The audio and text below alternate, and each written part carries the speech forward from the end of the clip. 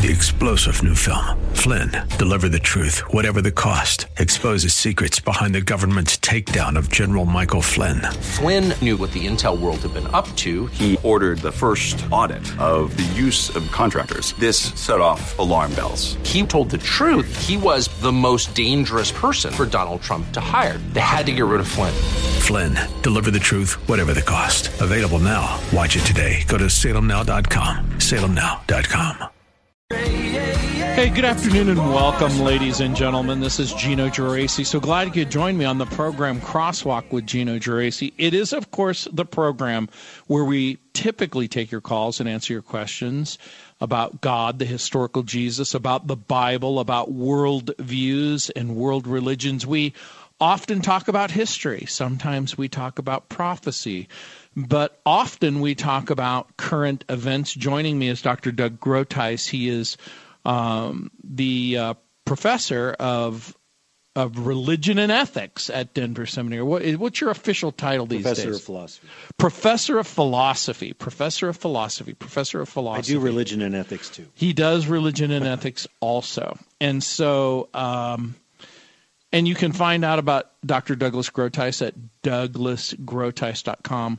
But, Doug, as always, welcome to the program. Thank you. Appreciate being here. Yeah, you brought something to my attention, and that is a bill that's being put in place, HB House Bill 22-1279. It's called the Reproductive Health Equity Act, and it's being placed into consideration by three, I guess, Colorado state senators. And in this bill, there seems to be a kind of an alarm that there is the possibility that Roe v. Wade would be overturned at the at the federal level, and that they want to put in place a state bill that will mean that any woman coming to the state of Colorado could kill her unborn child for any reason at any point along the pregnancy. Tell me your understanding of what this bill asks. What is this bill asking the Coloradans to do? Well, we have an extremely permissive abortion law already. Abortions can be procured all the way up till birth. In Colorado. But what they're thinking is, the pro-abortion people, is that the case before the Supreme Court, Dobbs versus Jackson Women's Health Organization, could be ruled such that Roe v. Wade is overturned. Now, if it's overturned, it doesn't mean that abortion is now illegal in all 50 states. What it means is the states decide what the laws will be about abortion. And some states will be very conservative, let's say probably Texas, Florida, Mississippi. Some states will be quite liberal, and what they're trying to do is shore up any kind of restriction whatsoever on abortion in Colorado so it can become a destination abortion state, basically. You've heard of destination weddings. You have the wedding in some place where neither the bride nor the groom lives. Well, this is the idea with this bill, is to make it absolutely certain that people could come here from any part of the country and women could get an abortion. There could be no restrictions whatsoever. Now, I was thinking we already have the most permissive law you can imagine, but apparently these Democratic senators, and let's be clear about this, it's Democrats, want to make it even more certain with the wording of this thing. In fact, it's really kind of nightmarish in some ways, because they say, one of the statements in the bill is they want to make sure that the fetus, embryo, has no rights. They just come out and say that.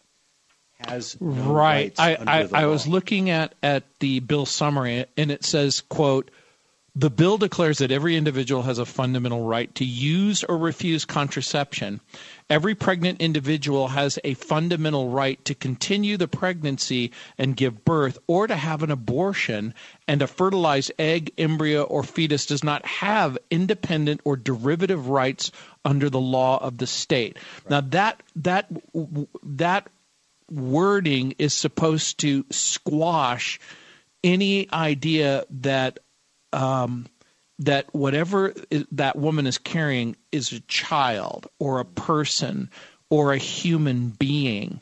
Now, obviously, when you and we talk about codify, in other words, you make it the law. The law is that whatever is growing inside of her has no independent or derivative rights under the laws of the state.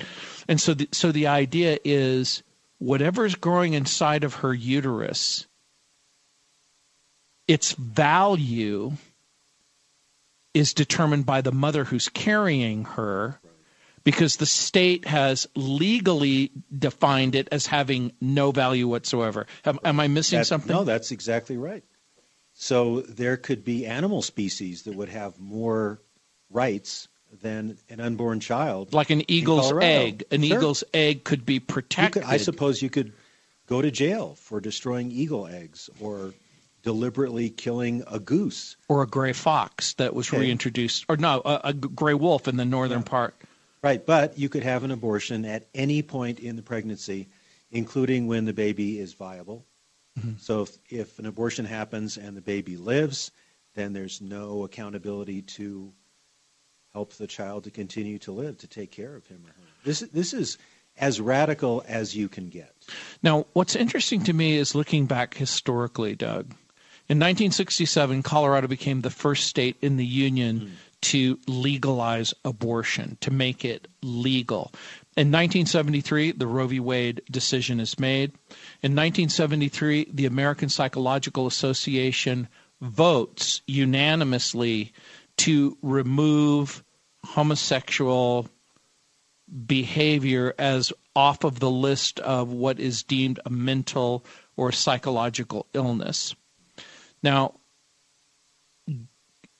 based on that, do you anticipate that we culturally will do anything other than approve this draconian bill? Well, from what I hear from the Centennial Institute, and I'm on the board of the Centennial Institute, this will probably pass. Mm-hmm. So we can hope and pray that it won't. In fact, this Wednesday at 1:30 at the state capitol, there will be hearings on this, and you can give testimony. You can give up to 3 minutes of testimony, and I'm planning on doing that. I'm planning on reading a statement, giving a logical and a biblical argument against this free-for-all abortion kind of view. And in some ways, it's fairly straightforward, because you have to say, all right, a woman is pregnant. That means there's another living being within her. You don't have a potential life. You have an actual life. And with potential, and you don't have a potential human, you have a human being with potential, because humans come from humans.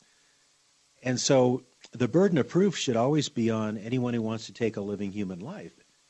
And the benefit of the doubt should be given to the living human, I'd say, person, right? But these laws just ignore that entirely, and they talk about things like equity, reproductive rights, as if there were not a living human being involved here besides, and let's use the right word, the mother. They like to say the woman, but if a woman is pregnant, she is a mother to that little boy or girl. So you're going to be there on Wednesday, but we're going to come back. The Reproductive Health Equity Act, they're going to be do you have to sign up? Do you have to make an appointment? How do you? Yeah.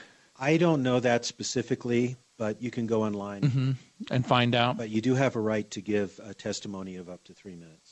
I think if you want to know more information, you can go to, I think it's leg.colorado.gov, or you can simply Google or type in Reproductive Health Equity Act Colorado. It should take you to the place where the Colorado General Assembly is considering this bill. We'll have more with Dr. Doug Groteis when we come back. This is Gino Geraci. Hey, welcome back, ladies and gentlemen. We're talking with Dr. Doug Groothuis from Denver Seminary, but he's not here as Dr. Doug Groothuis from Denver Seminary. He's here as a person who's deeply, I guess we need to do a disclaimer, at least in part, that the views you express are your views. Yeah, I'm here as a citizen and as a philosopher, as a Christian. And I'm very concerned about the laws of Colorado. We are very much in the wrong place on the value of unborn human life, and we have been, as you mentioned, for a long time. You're saying that we're the first state to legalize abortion. That was before Roe v. Wade, 1967. Correct. Maybe it'd be good to just tick off what this bill would do. Yeah. I've got some points from the Centennial Institute. This is called HB 22-1279, Reproductive Health Equity Act. The bill would ban the state of Colorado from providing any rights to preborn children, bans parental notification or age restrictions on abortion, invalidates all existing and future local abortion restrictions, bans common sense health restrictions on abortion, like requiring women to consult with a doctor before taking abortion pills. 5, bans options to prevent abortions based on sex, race, or disability.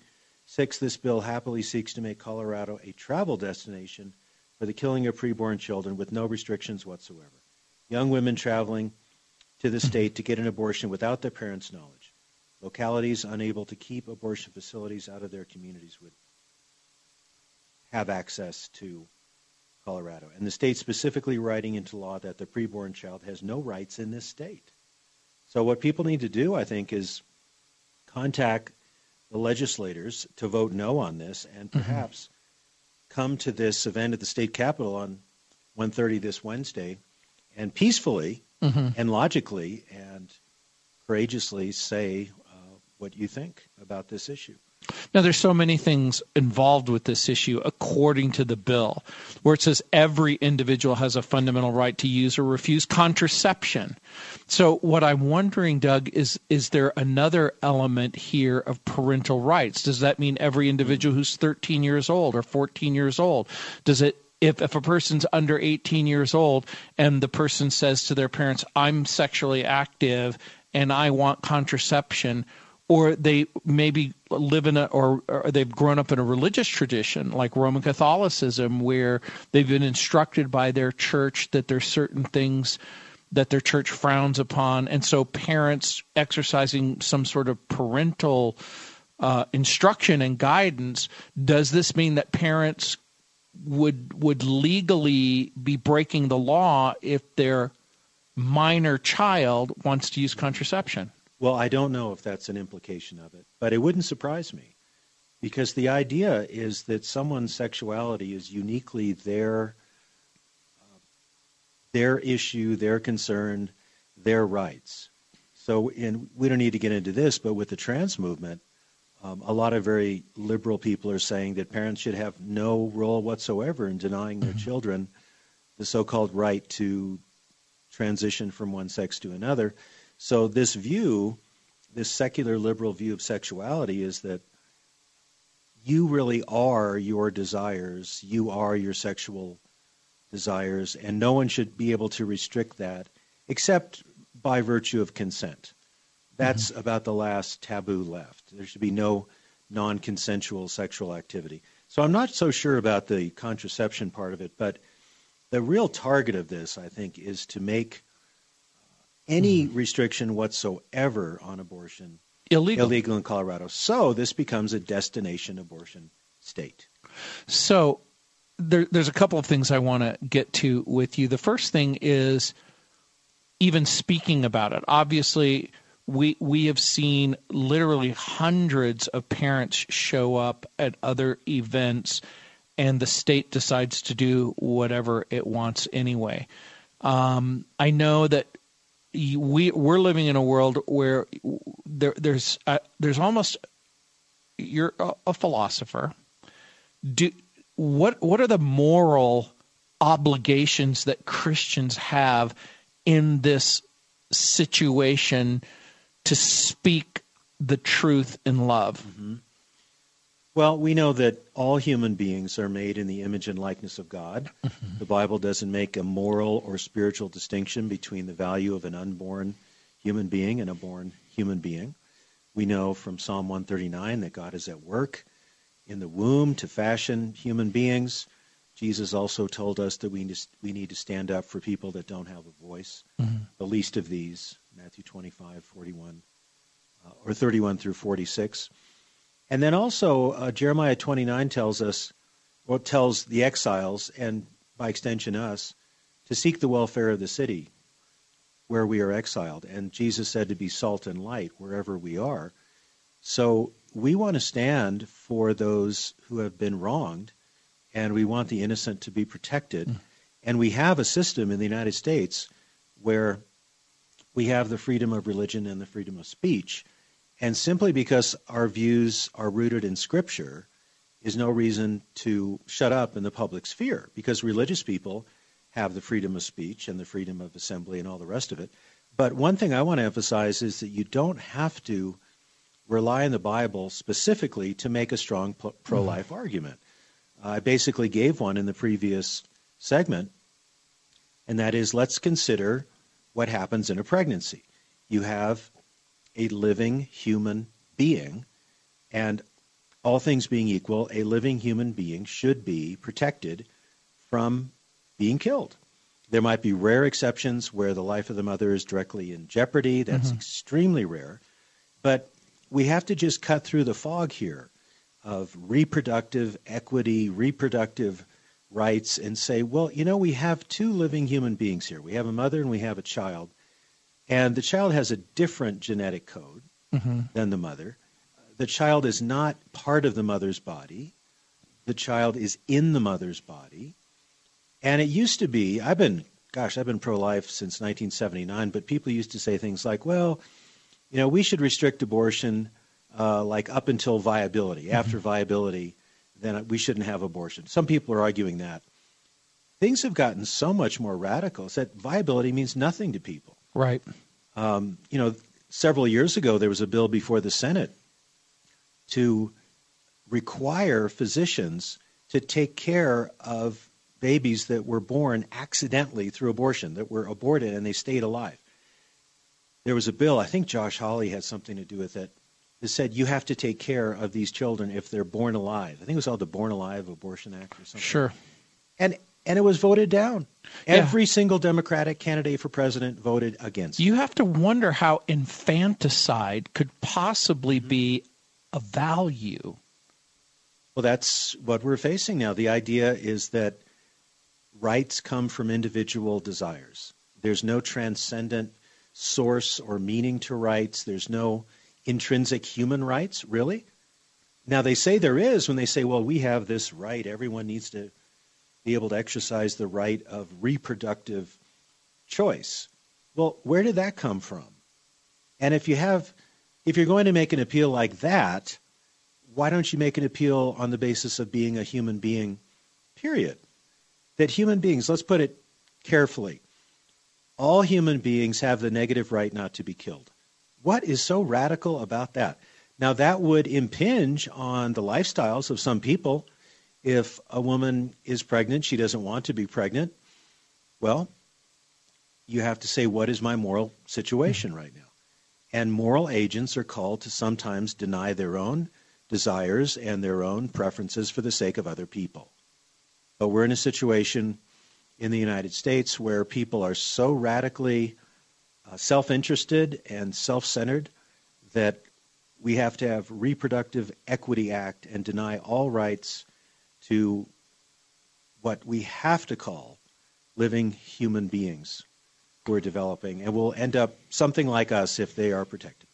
Yeah, one of the things in this bill summary is that the state and local public entities, from denying, restricting, interfering, or discriminating against an individual's fundamental right to use or refuse contraception, continue or not continue. It seems to me that means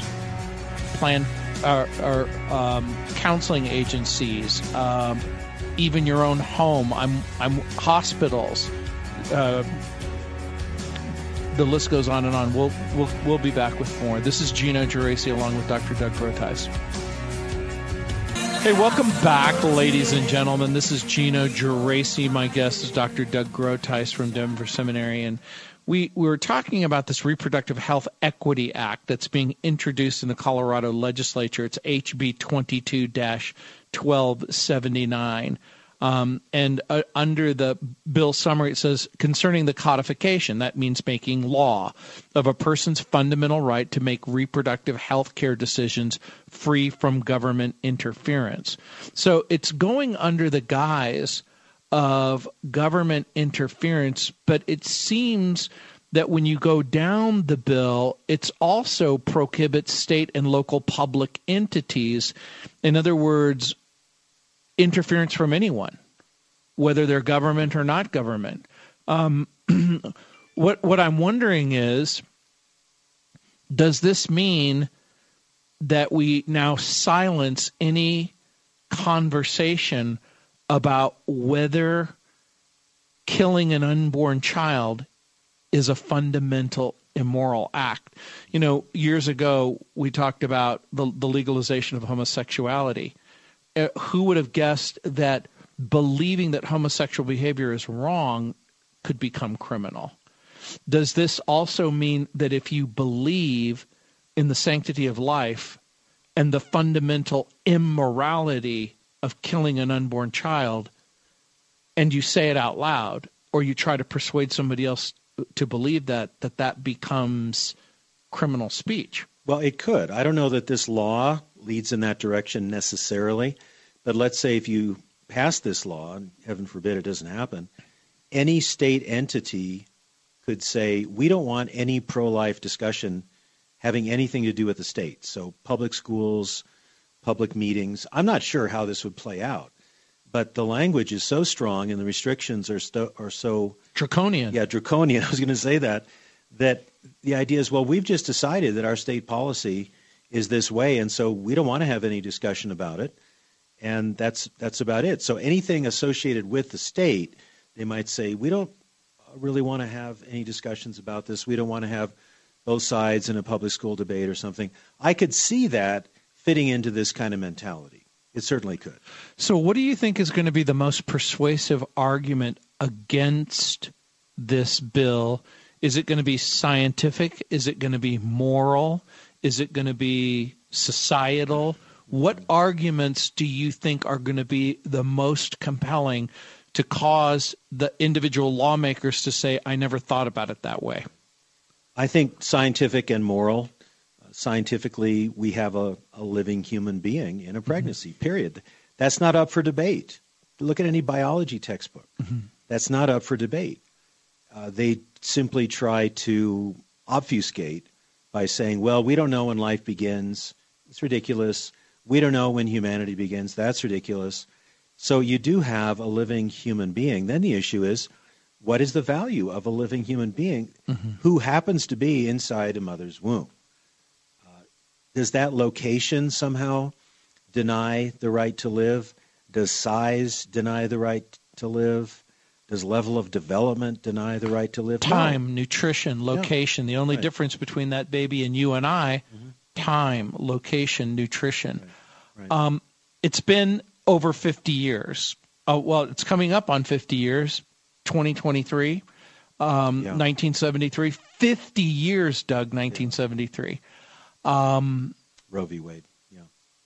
All of the effort to overturn it looks like there might even be the possibility, what you indicated earlier, that then it goes to the states. And that hence your point.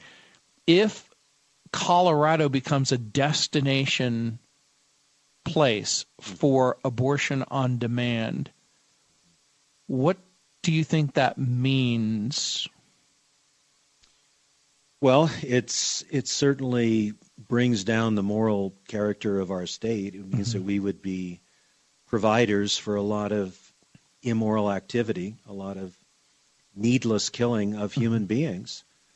I think of Genesis 4 when Cain killed Abel and God said, Abel's blood is crying out to me from the ground. So we would be a state for sanctioned slaughter. It would be horrible. Now, I know you've done a little research and writing in the past on this subject, and when you look around the whole globe, There are a few other countries that have the kind of draconian laws we're talking about: Russia, North Korea, China. But is it your understanding that our view is really contra most of the world? Most of the world sees the value of carrying children to term and giving birth. Well, it depends on the country, really. I mean, you have horrible cases like in China. I'm not sure if they still have it, but they had, as we were talking about. I remember they had the one child. Yeah, they had the one child policy that families or women get to have one child. And if they conceive again, they have to have an abortion. And millions upon millions of abortions occurred under that. Now, I don't hear anybody saying that in the U.S., but if you combine a disrespect for preborn human beings with massive statism, with some tremendous fear of overpopulation, and let's say that's based on climate change, the more people, the more carbon, the worse the atmosphere, all the rest of it. I'm not saying anyone is proposing this, but I can see those dominoes possibly falling. Lack of concern for unborn human life, statism, the state controls the family, and then this really rather hysterical view, fear of climate change is the great apocalypse we have to avoid at all costs. Do you think that do you think that the 3 minutes that you're going to give on Wednesday, as you're trying to think through the most compelling and logical arguments, what might you offer during those 3 minutes? Well, pretty much what I've said here. I'm going to spend most of the time on the scientific moral argument. I might spend a little time on the right of religious people to participate, and then I'll probably spend a little bit of time on the argument from Scripture. So I want to motivate as many Christians as possible to oppose this bill and be pro-life, not just oppose bad abortion bills, but contribute to ministries like Alternatives Pregnancy Center here in Denver and National Right to Life, and teach this in the churches, teach this in the family. I have no idea if I'm going to convince anyone, but I feel conscience bound to make a strong, clear statement on it. Do you think, I know this is going to sound a little bit of a stretch, but it seems to me that whether you're on the left or the right, most people are willing to say it is immoral that Russia invaded Ukraine. In other words, they're making a judgment, a moral judgment. Yeah. That if you were to ask them the question, do you think it's wrong that Russia invades Ukraine? And they say yes. And then you say, on what basis would you make that argument? If we ask that question with this bill, do you think it's wrong to kill an unborn child? That's the fundamental issue. But you see, they don't want to put it that way. They want to talk about terminating pregnancies. And they want to talk about reproductive rights and equity and all that. And I think we can soften the blow maybe. And you know, a word fitly spoken is like apples of gold and settings of silver. What is the best way to frame this discussion? Well, I think the scientific facts of what happens in a pregnancy and the moral issue of we are taking a living human life. And do you want that to be completely unrestricted?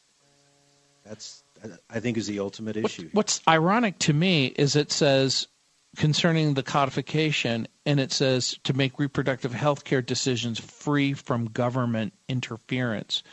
It seems to me that the government isn't trying to prohibit or restrict abortion on demand, that they're almost celebrating abortion on demand and making it ubiquitous.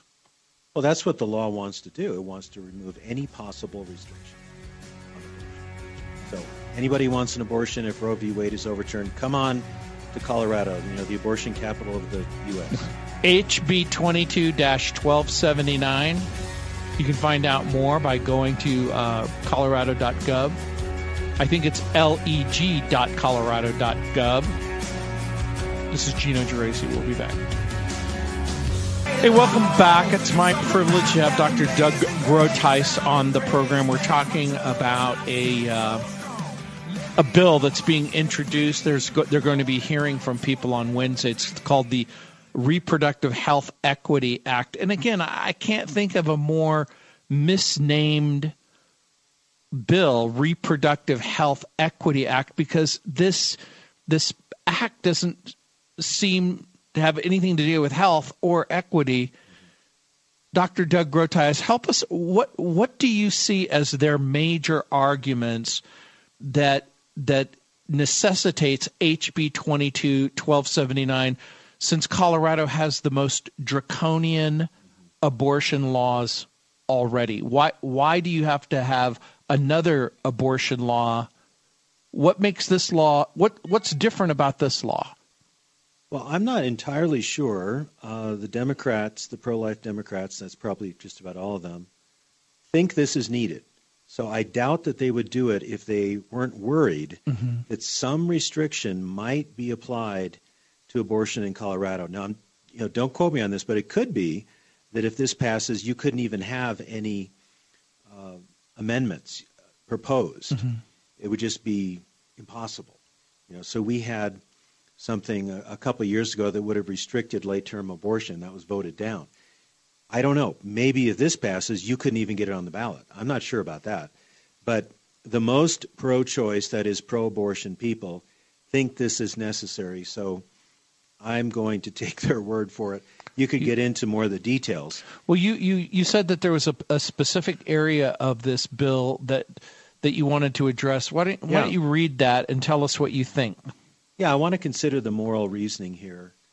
This is point F of the bill. Despite repeated rejections of attacks on abortion care, I love the way they put that, abortion care, by the people of Colorado, there have been over 40 legislative attempts to criminalize or outlaw abortion since 2010.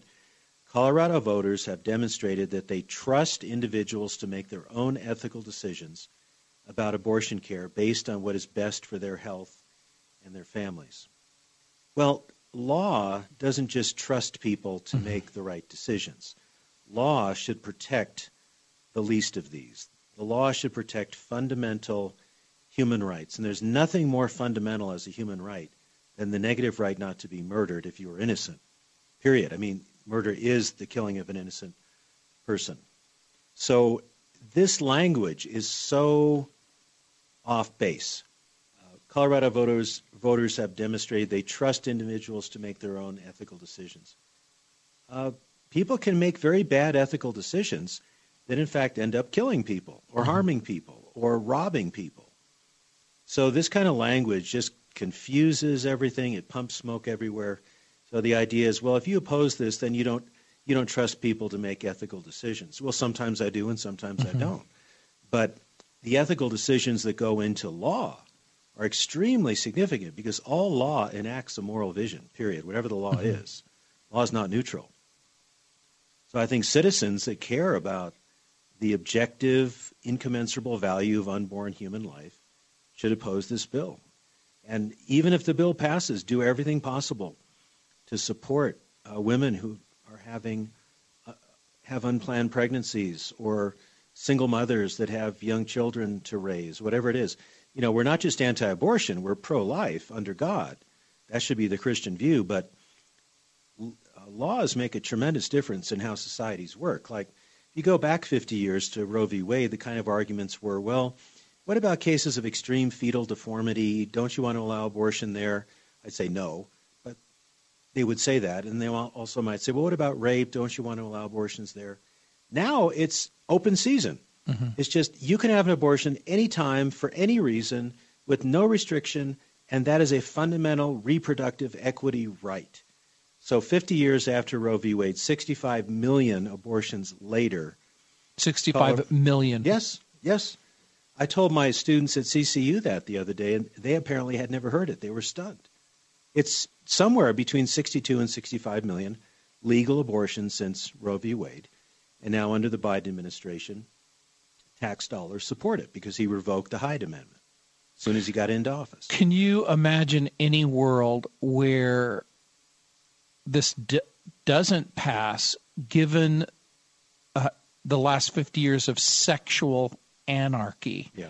There's been a sexual anarchy that's taken place in our culture where the fundamental right isn't religious or speech or conscience. The fundamental right is sexual expression, that I should be free to express myself sexually any way that I want without consequence. I think that's behind it. It certainly is.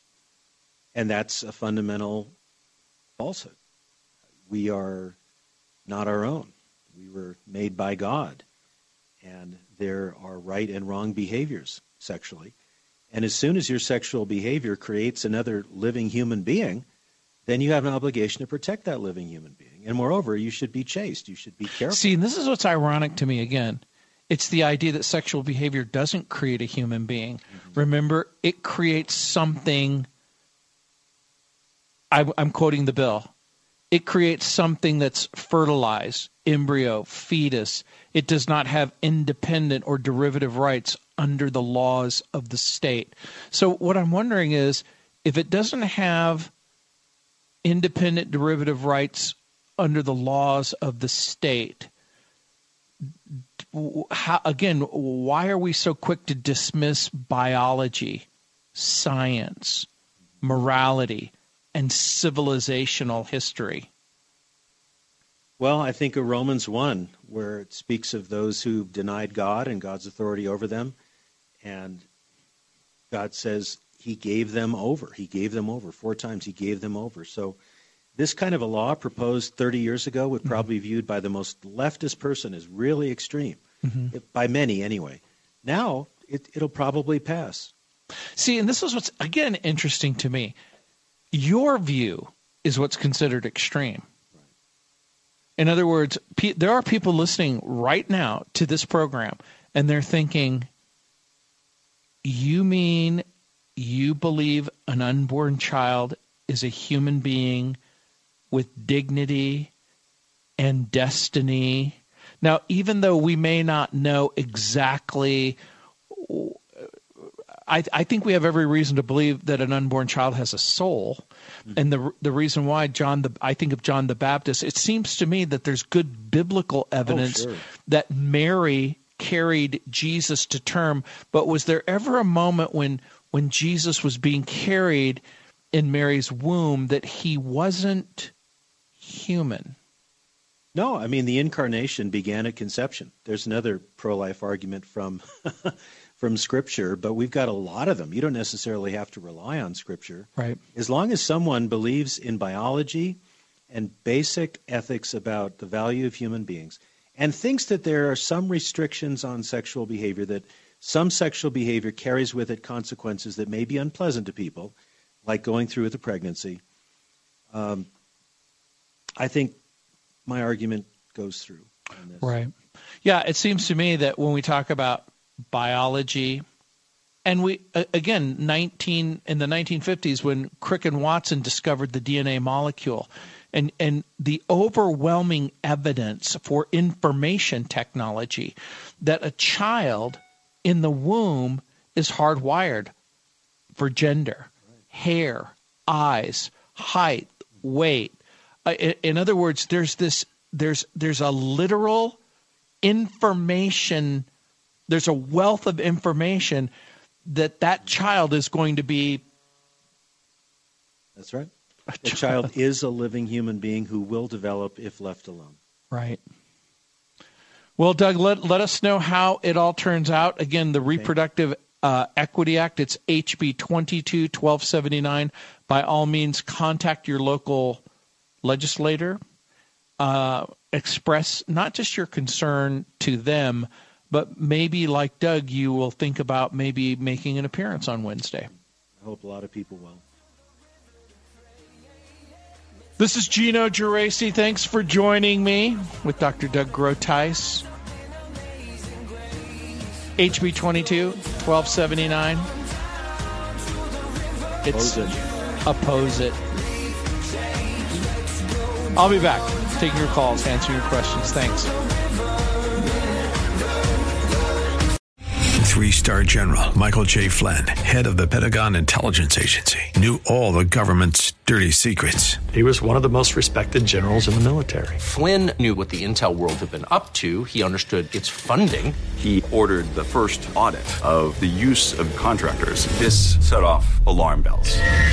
The explosive new documentary, Flynn, Deliver the Truth, Whatever the Cost, uncovers the facts behind this scandal. Flynn told the truth. He was the most dangerous person for Donald Trump to hire. I find out the worst enemy that I'm going to face in my life is right here in America. They took my assessment and they wanted me to change it. And I was like, I'm not changing it. They had to get rid of Flynn. With in-depth interviews, archival footage, and never-before-seen personal records of the man behind the headlines. I just felt like I was drowning. Flynn, Deliver the Truth, Whatever the Cost. Available now. Watch it today. Go to salemnow.com. salemnow.com.